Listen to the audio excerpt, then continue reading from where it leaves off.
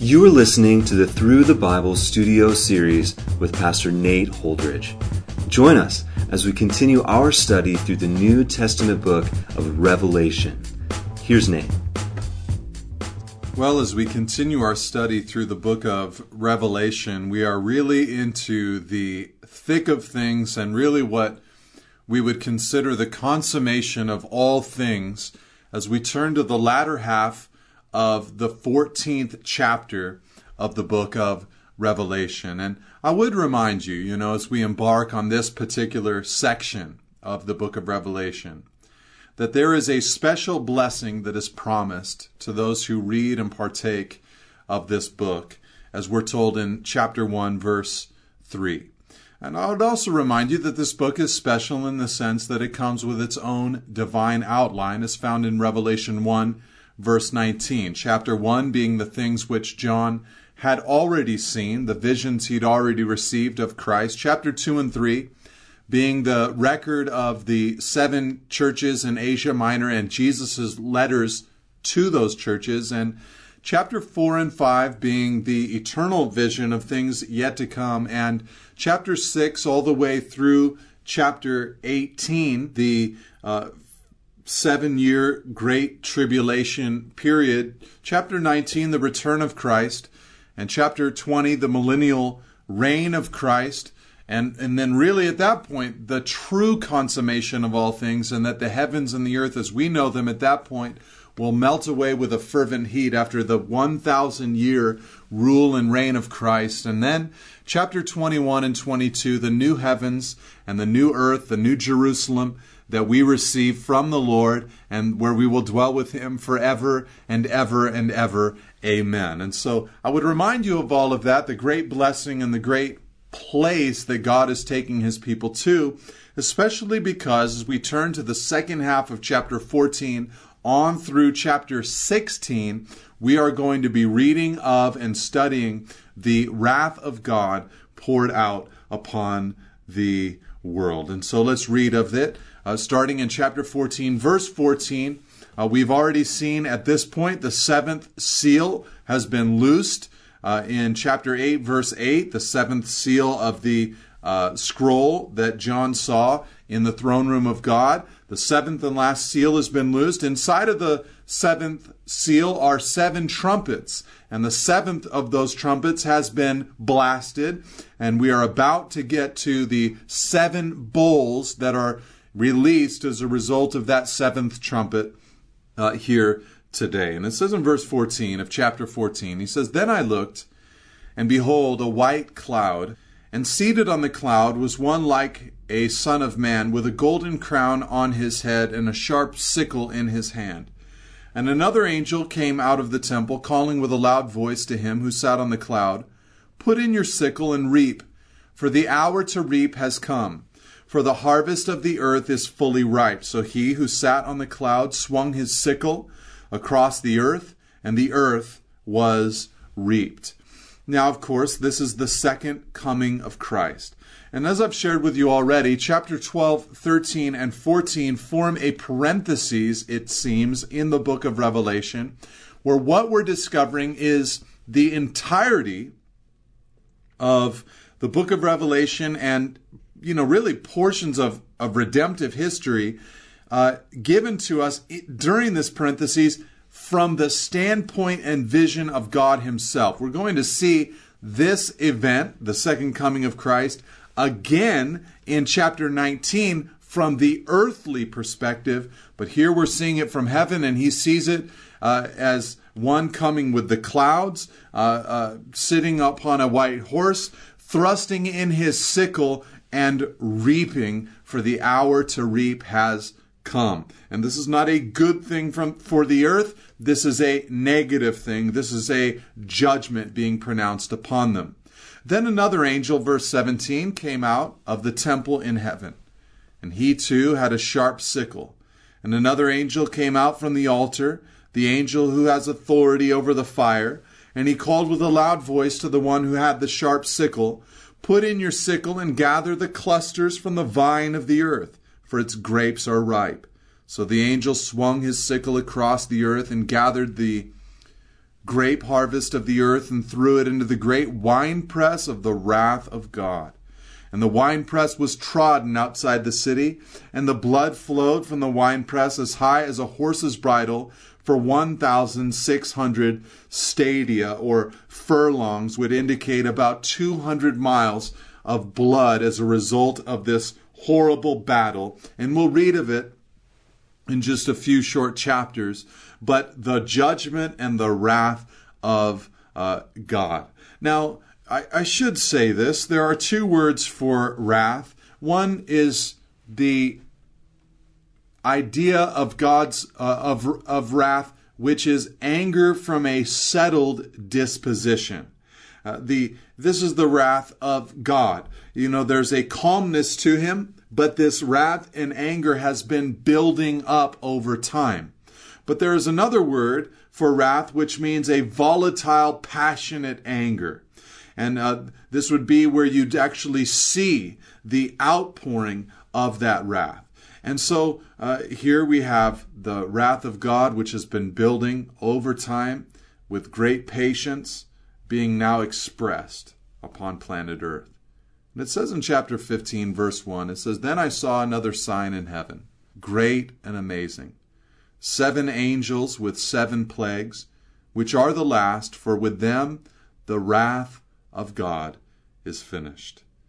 The Lord's wrath is going to be consumed here at the very end of these 7 plagues inside of these 7 bowls.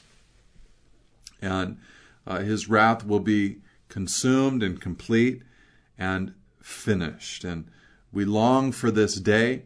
It will be painful, but absolutely necessary. And in Scripture, you see God's wrath for a few reasons. Ephesians 5, verse 5 and 6. God's wrath is for disobedience. Romans 1, verse 18. God's wrath is for the suppression of the truth. And John 3, verse 36 indicates God's wrath for the rejection of Jesus Christ. But God's wrath is not found for God's people. It says in 1 Thessalonians 5, verse 9, that God did not appoint us, his children, to wrath, but to obtain salvation through our Lord Jesus Christ. And so this is a unique expression for those who, in disobedience and suppression of the truth, have rejected Christ. And so in verse 2 he says, "And I saw what appeared to be a sea of glass mingled with fire, and also those who had conquered the beast and its image and the number of its name, standing beside the sea of glass with harps of God in their hands." And so God's throne room, you see it as a sea of glass mingled with fire. He had seen the throne room of God with that sea of glass previously. Here, however, he sees it as mingled with fire. It means that God's throne room is burning hot with judgment. And he speaks of those who had, those standing there who had conquered the beast and its image and the number of its name, standing beside the sea of glass with harps of God in their hands. These tribulation saints have these harps, these instruments, standing with God in victory, worshiping the Lord. And I love that God describes them as those who have conquered the beast. They are those who had actually died as a result of the beast's persecution, but in the mind and heart of God, that is victory.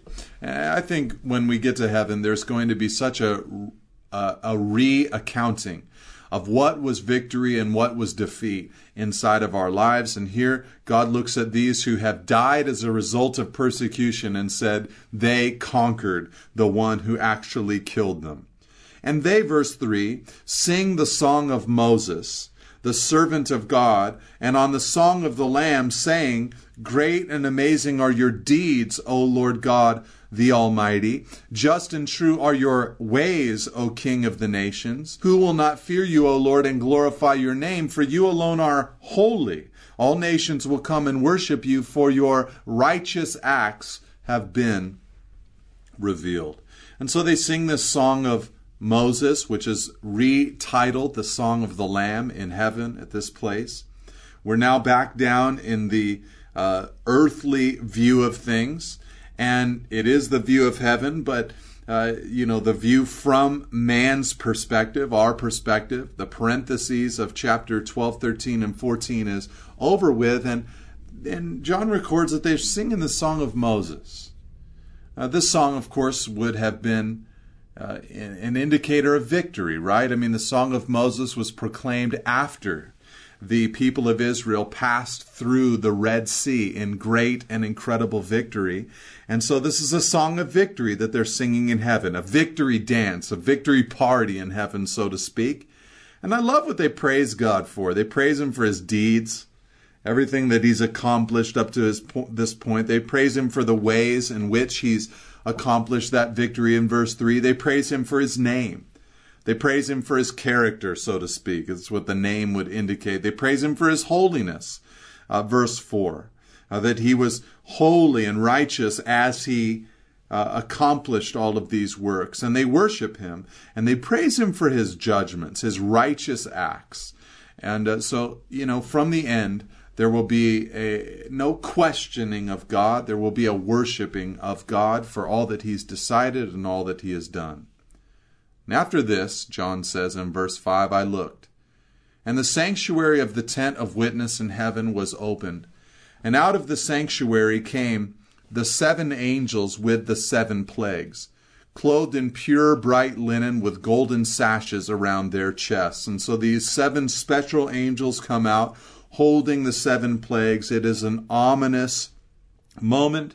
They're wearing these bright linens with golden sashes around their chests. And notice that they are pure, they are bright, they are golden. This speaks of a sanctity to them, a sanctification, a holiness within them. They might be used for judgment, but they are still holy.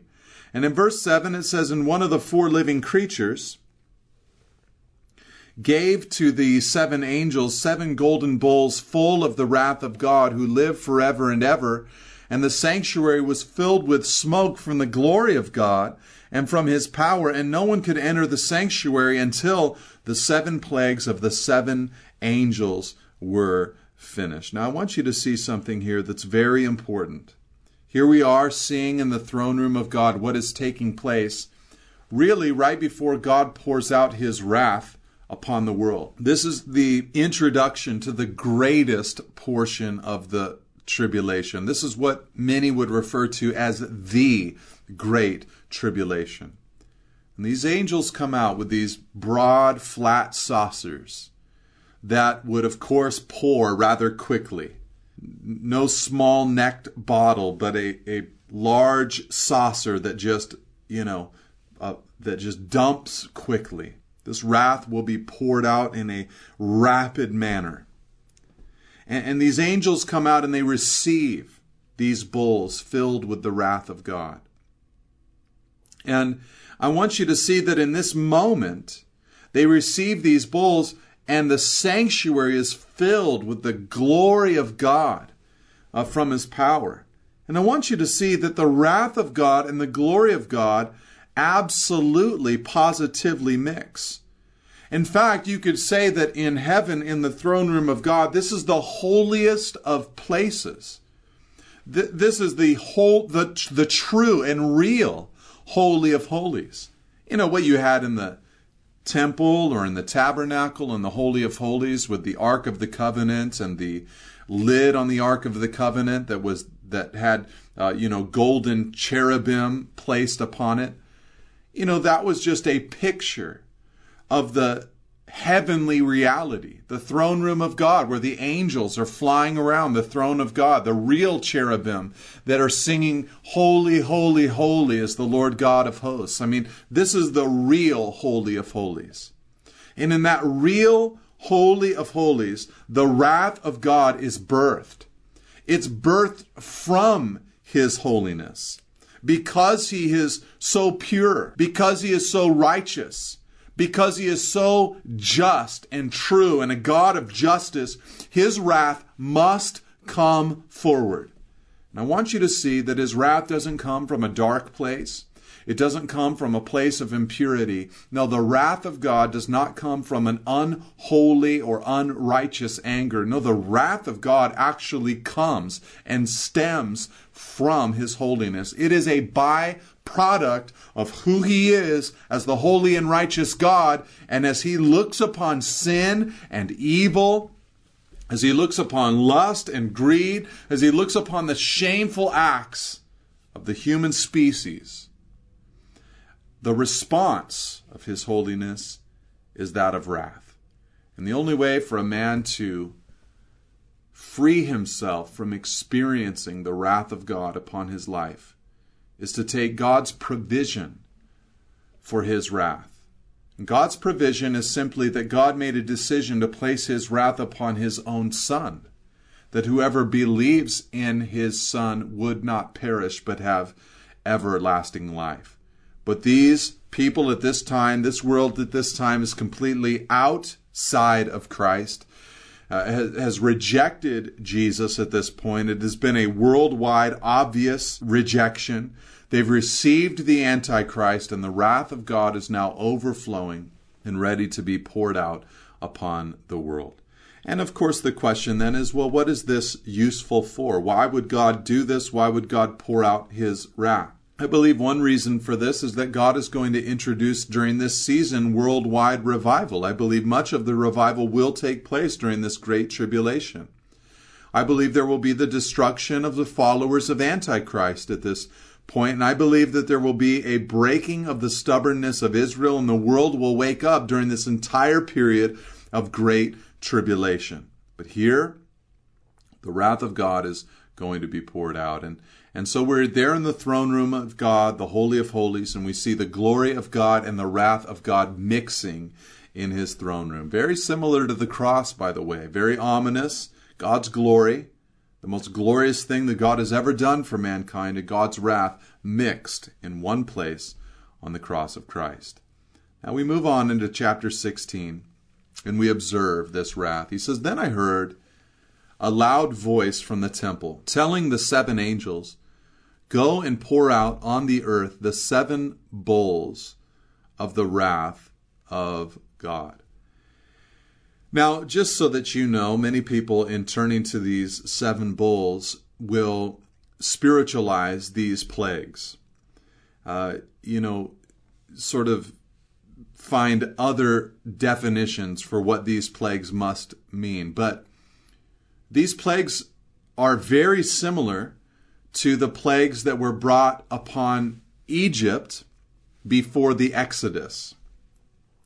And of course, when we read of those back in the book of Exodus, we aren't really tempted there to spiritualize those plagues. And so I see no reason why we would need to spiritualize these plagues in our modern world. I mean, in one sense, God is going to, at this point, produce an exodus for the tribulation saints and deliver His people, His own special people, just as He did in the days of Egypt with the nation of Israel. And He set them free. God is setting people free. And so I do not feel the need to spiritualize these plagues at all. I believe that in some way these plagues will come to pass as these bowls are poured out upon a Christ-rejecting world. So the first angel, verse 2, went and poured out his bowl on the earth, and harmful and painful sores came upon the people who bore the mark of the beast and worshipped his image.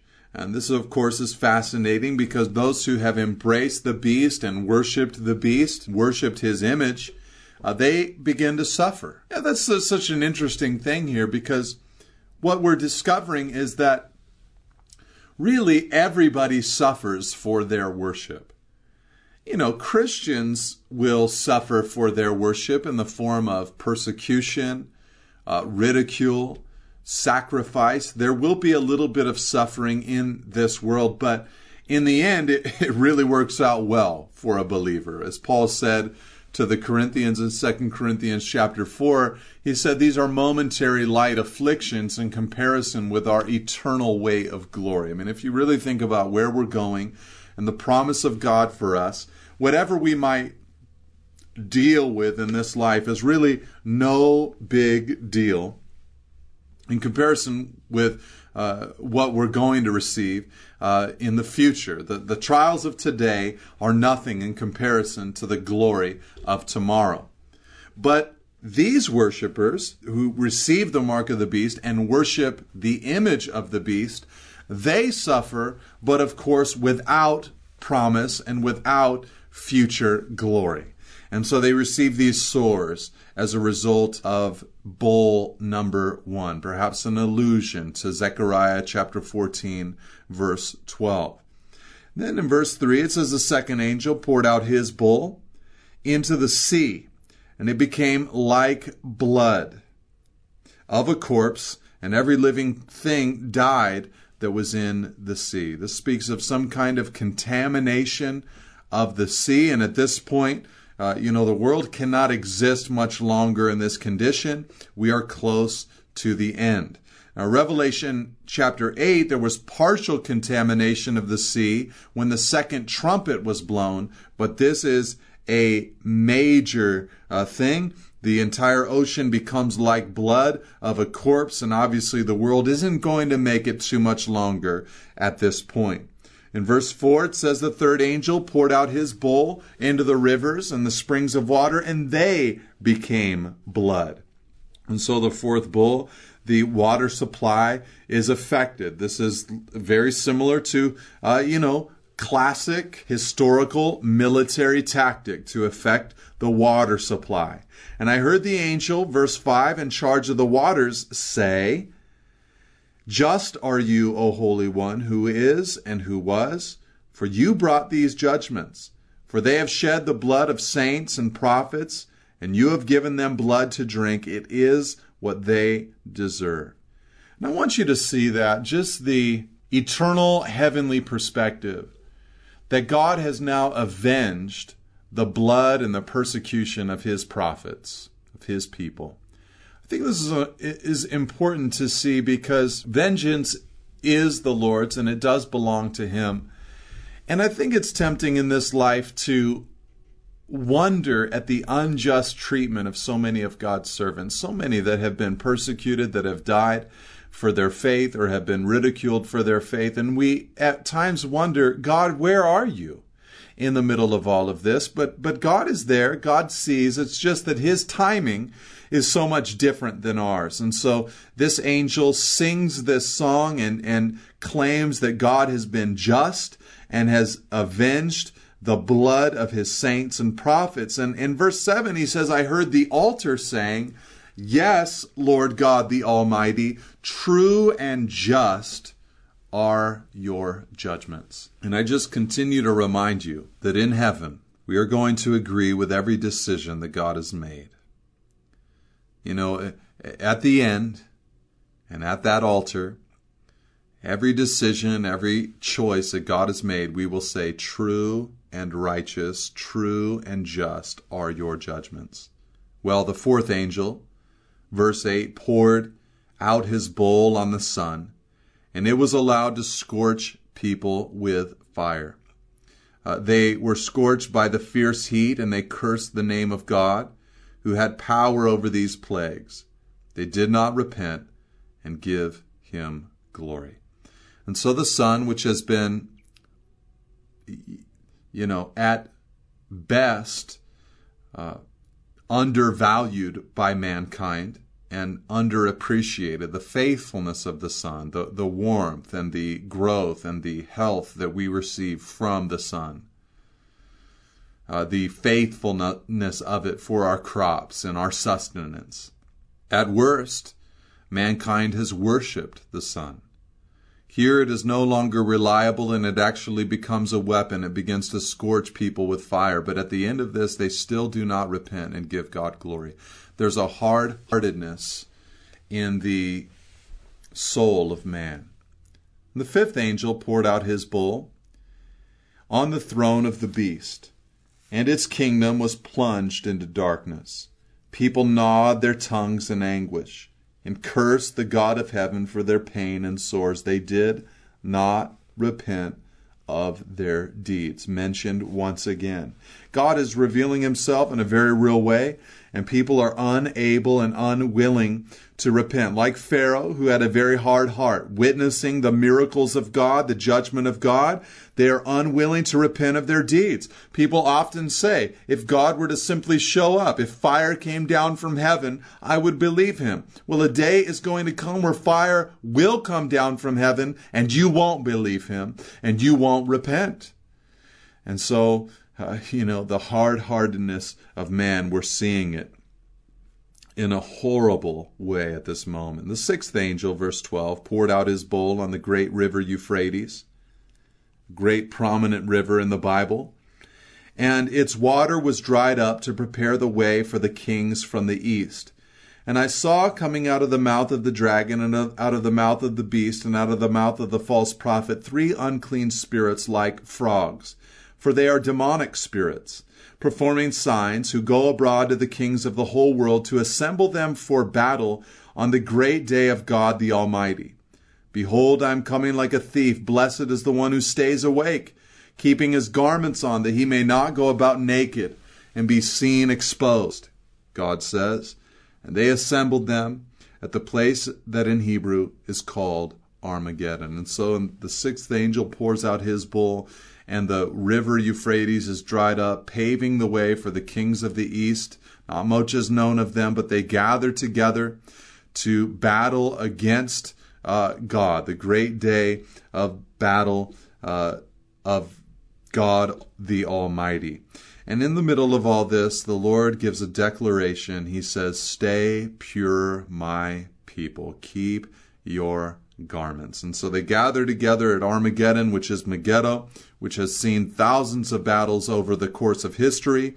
And there will be this one final battle against each other, I believe, first, and then against God. And the seventh angel, verse 17, poured out his bowl into the air, and a loud voice came out of the temple from the throne, saying, "It is done."